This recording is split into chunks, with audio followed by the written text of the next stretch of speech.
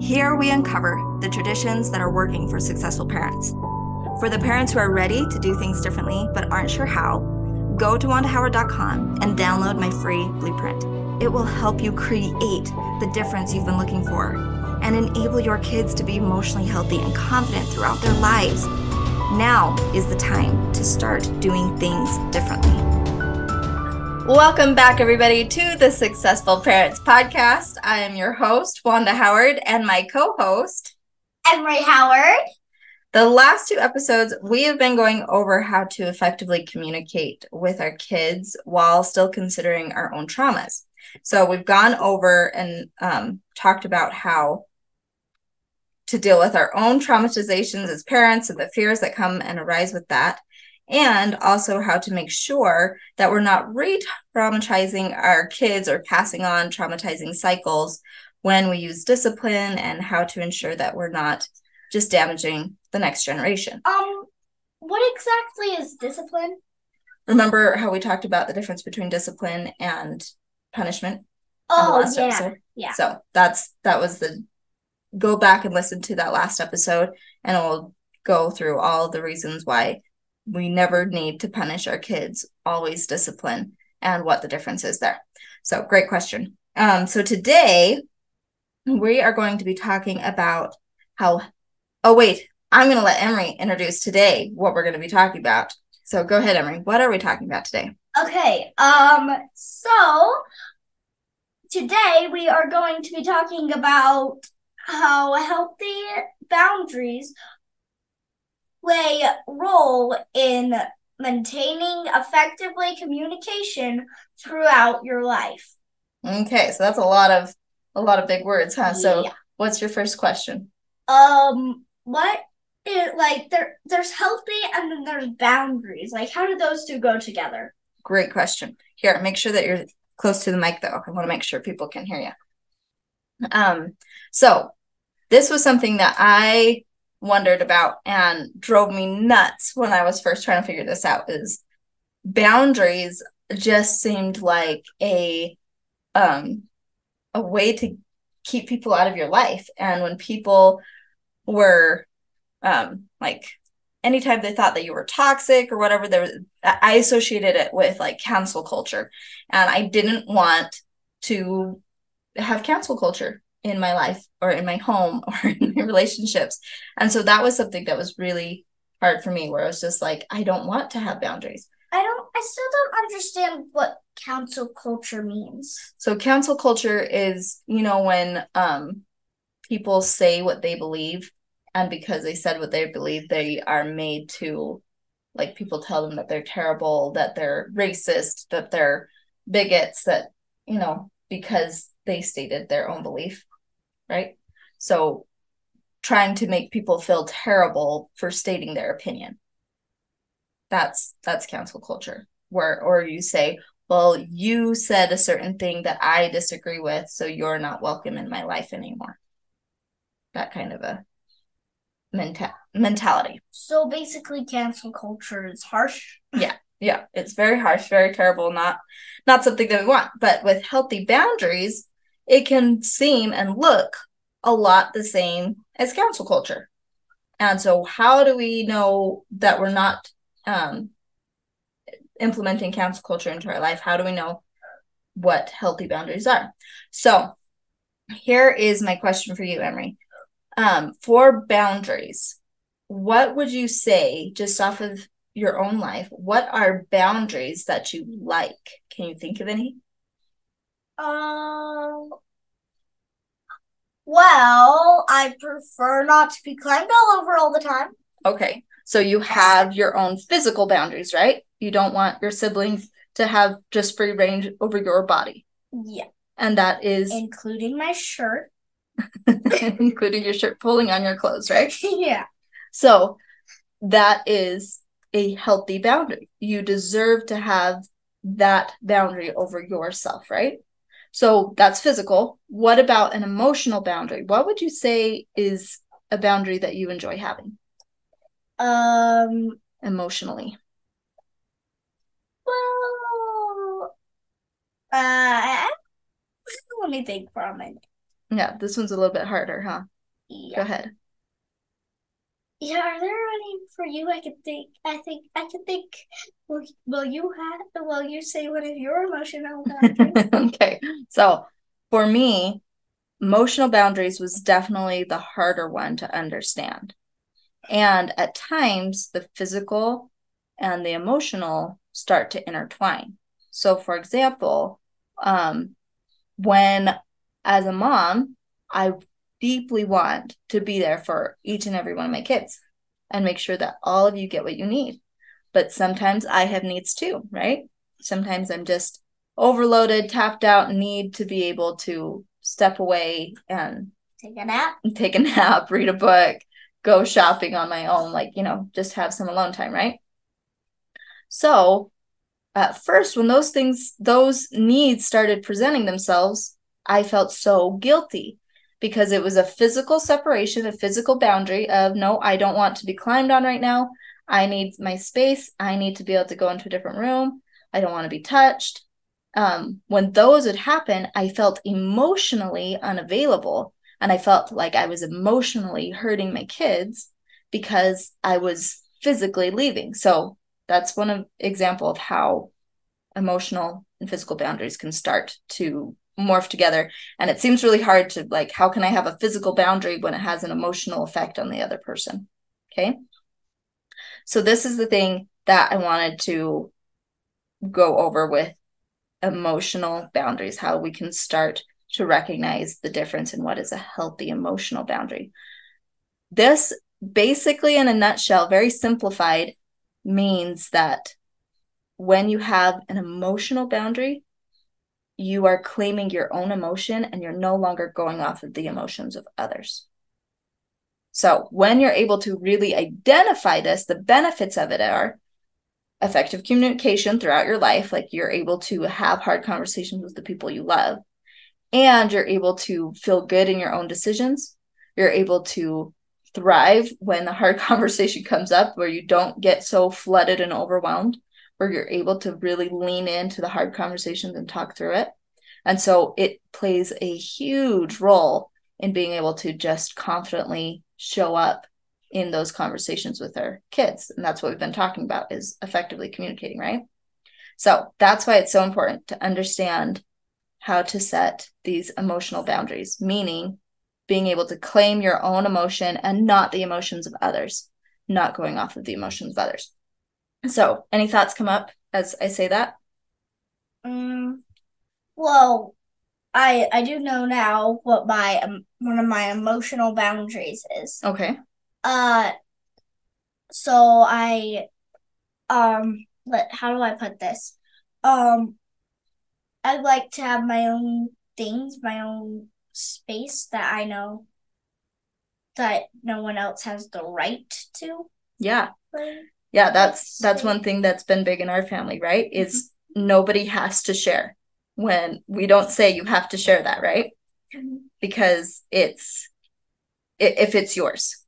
That's one thing that we noticed with our kids, that when they would ask to play on mom and dad's phone, when they would ask to look at one of mom's books, when they would ask to um, see one of dad's guns and have him help them with it, or like use one of dad's tools, when those things would happen, um, us parents had the clear, non-negotiable ability to say no or yes. And if we said no, that wasn't mean of us, right? Mm-hmm. But we noticed that you kids didn't have that same right. When you had an object, when you had a toy, we were requiring you to share it. Like, nope, you don't get to say no, you have to share. And that wasn't fair. And all of our kids felt like they had no sense of control.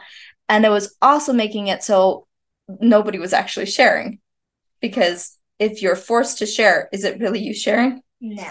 No, it's not. And we've learned a lot about that with like in school with the economics and everything, right? Mm-hmm. So um that's one thing that we started realizing, and that's a very good point that Emery's brought up, is the emotional boundary of being able to say, if I can have this boundary in my life, it needs to be okay for others to have it too. And that is, if my emotional boundary is, if this thing belongs to me and I say no, that no is not wrong. It's emotionally okay for me to say no without being a bad person. And our kids needed that same ability. So they have their own things. If anybody asks about their own stuff, if anybody says that they want to play with that and they say no, even if it's a reason that to anybody else seems weird or silly, and it's just like, no, I don't feel like letting anybody play with that toy right now, then it's totally fine because it's your thing. And that's not bad to not share it. Right. And since we've done that, what's happened, Emery? What's happened in our family?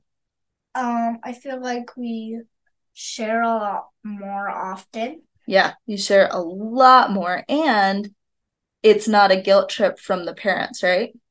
Mm-hmm. And I, as a parent, it's so much more relieving when I see you guys share because I also know that you feel capable of saying no when you're not ready to share. Okay, so that's one example. So let's break this down a little bit more. I'm really glad that you had that thought. Thank you.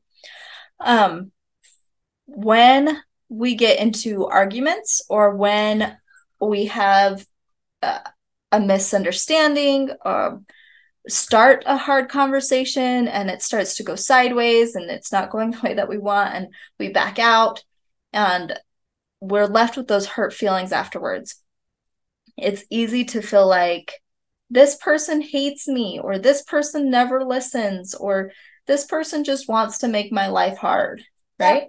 Yeah, that reminds me of what Easton was like last night, where we had so much fun yesterday. But since one thing or three things went wrong, he's like, this entire day has been the worst. Yeah.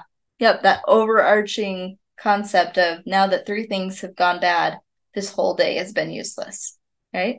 And we do that with our emotions when we say, like, this part of the conversation went good, or we started out great, but now this one part's hard. This one part of our conversation didn't go the way I wanted it to or the way I thought it would. And so the whole thing was wrong. I don't know why I even started. This is all useless. This is pointless. It's never going to work.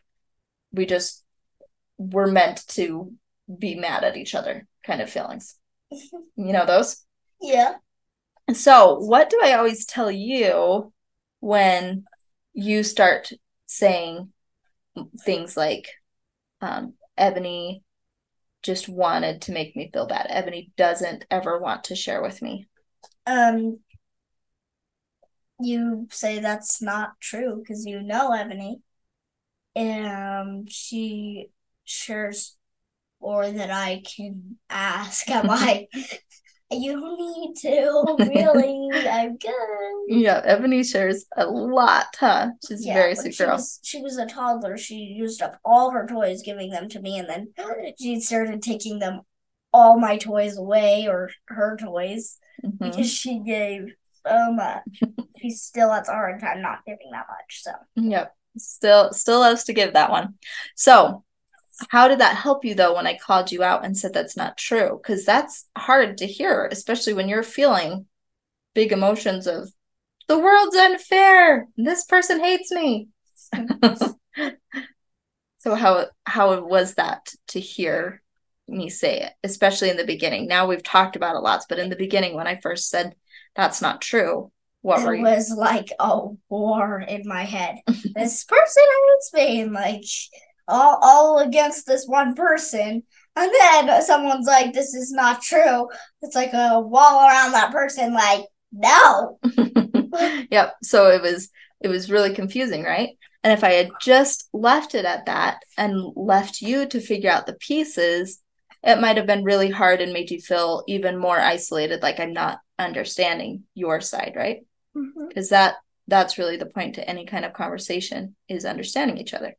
So do you remember what I used to do at the very beginning of reminding you that that's not true to help you understand what I'm saying when I say that? I don't know. I mean, well, it's the memorization that I know uh that you will say it every time, so I'm more prepared for it. And then I'll also say I think I've been saying it less or at least catching myself when I do think those things. Um but I think it's just it's um a repetitive thing. Yeah, that's a good point. So a lot of it is repetition. And at the very beginning, when I first said that, you were shocked by it, and you, like you said, there was like that kind of war and resistance to, I don't like you saying that, I want you to be on my side right now, right? So we, over and over and over, when I first started bringing that to Emery's attention, I would remind her every time, and we'd walk through it every time about how it's great to feel whatever you're feeling. If you feel like she has been mean to you, unjust to you, isn't sharing with you right now in this moment, none of that is wrong. But it does your own brain a disservice to say it always happens, because then your own brain has no idea what problem it's supposed to be fixing.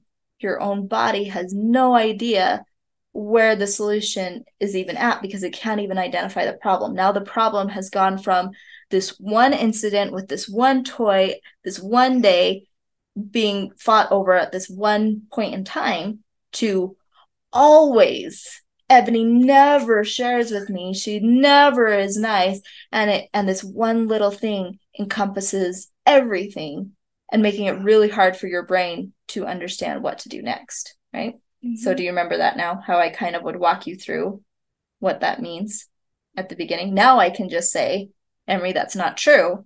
And your brain does the rest of like, oh yeah, okay.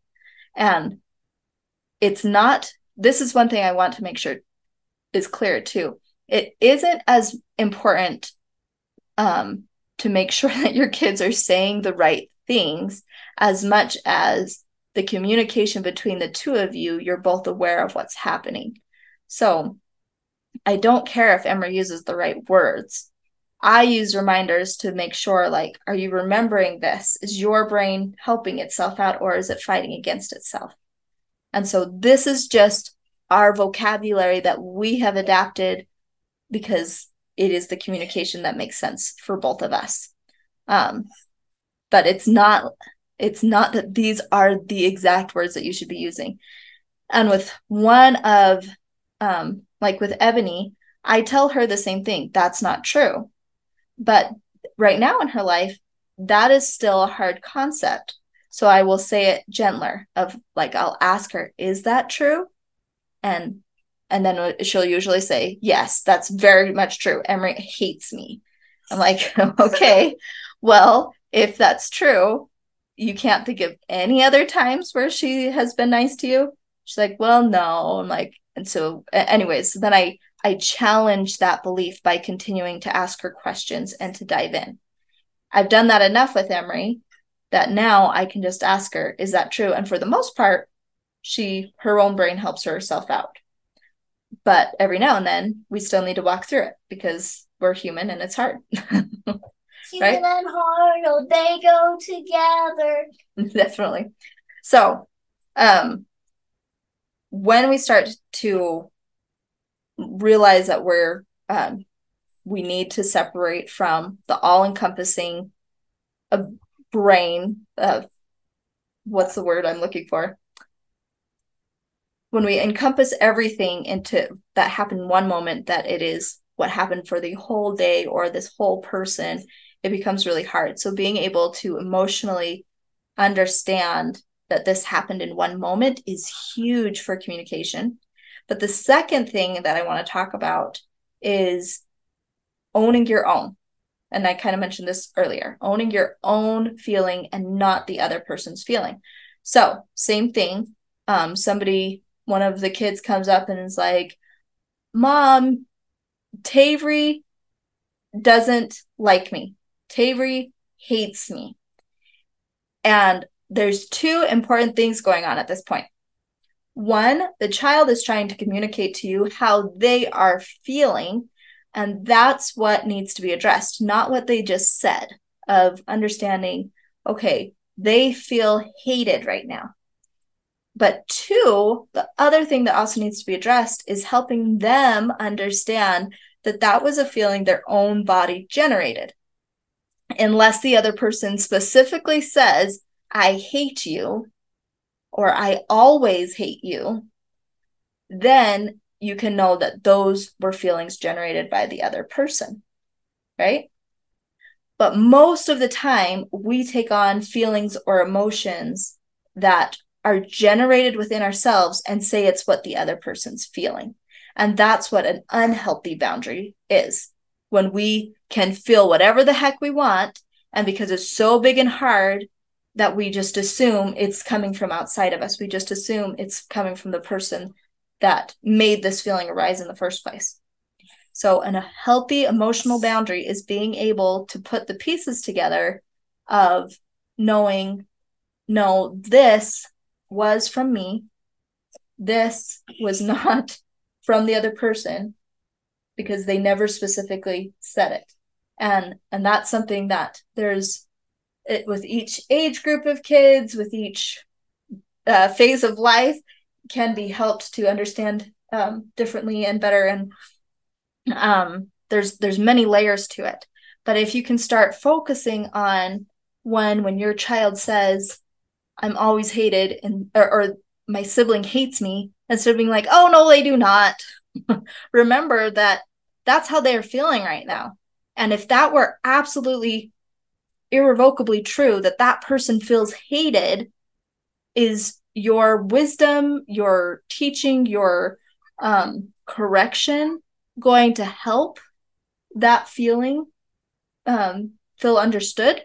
Or is it going to make it worse? Like, even you don't understand me. Even you are against me because I'm feeling the wrong thing. So, anyways, when a child comes to you, it's really important to start understanding that when they say something, even if it sounds totally bizarre and you know it's not completely true, to understand that that is the emotion that they're feeling. After you've taken care of that emotion, then address helping them decipher between this was your own body generating it, which is acceptable and fine, but that's where it's coming from, as opposed to, yep, you felt this way because this person treated you wrong.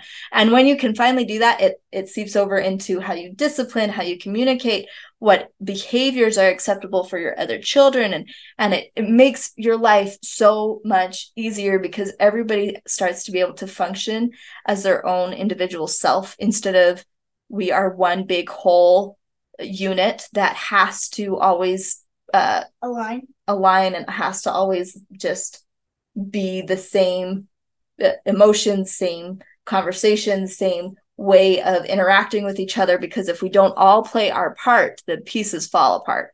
Instead, it's we are all our own unit that, however we interact together, is very unifying, just because we are being separate.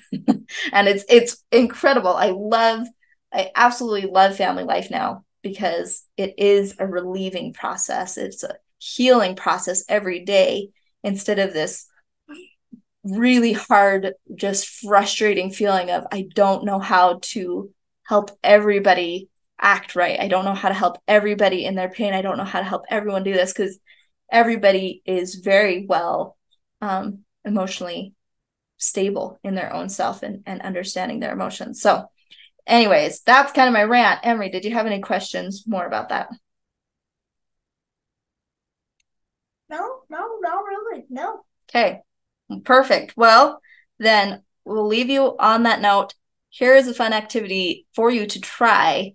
Is anytime, this is something that you would want to do between you and your spouse to get the hang of it, and just to start understanding it a little bit more, or you and another adult that you trust. But when you are feeling like that other adult is mad at you, write down the word mad, the feeling, the emotion that you're feeling, and hold it in your hand, and then have that other person write down on their piece of paper whatever it is they're feeling that you feel, and show each other your papers. And use this tool to realize if you in your hand wrote down mad, that is a feeling that is inside your body. And if they wrote down on the other piece of paper that you're feeling about them, that they're terrible, then that is what they are feeling about them own selves. Like, the more that we can start to physically see that our emotions that we feel are happening inside of us, not because of an outside source, the better our communication is. So that is something that me and my husband did at the beginning, and it really helped us. But there's so much more I want to share with you. There's so much more that is coming. And so on that note, Emery had an amazing thought right before this podcast that I just thought you should share with us. So Emery, why is it important that we start preparing right now and start having these conversations right now? Because there's always a tomorrow, but we've never had that tomorrow. We can plan the tomorrow, but we have never experienced it. And yet there's lots of tomorrows. Each day has its own name, even years after this day. Yeah, it's pretty crazy to think we already have so far into the future, like, that we're preparing for just by living. And if we don't actively put thought into that preparation, all we're going to be doing a year away from now is the same thing we're doing today. And is that the life that you want, or do you want it to grow? So, like a Friends podcast, start yesterday. Yeah, start yesterday. Okay, well, if you guys have more questions, definitely come to the Know Your Coach event. It is in 3 days on the 14th. It is going to be amazing, and awesome, I can't wait to see you there. Incredible. Yes, awesome and incredible. So join us. The link will be in the description. Can't wait to see you all there, and we will see you next time. Bye.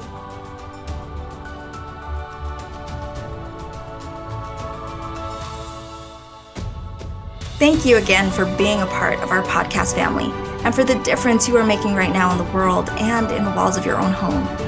If you're wanting to support parents everywhere, you can do that by leaving a rate and review. This helps so many find connection and answers they are searching for.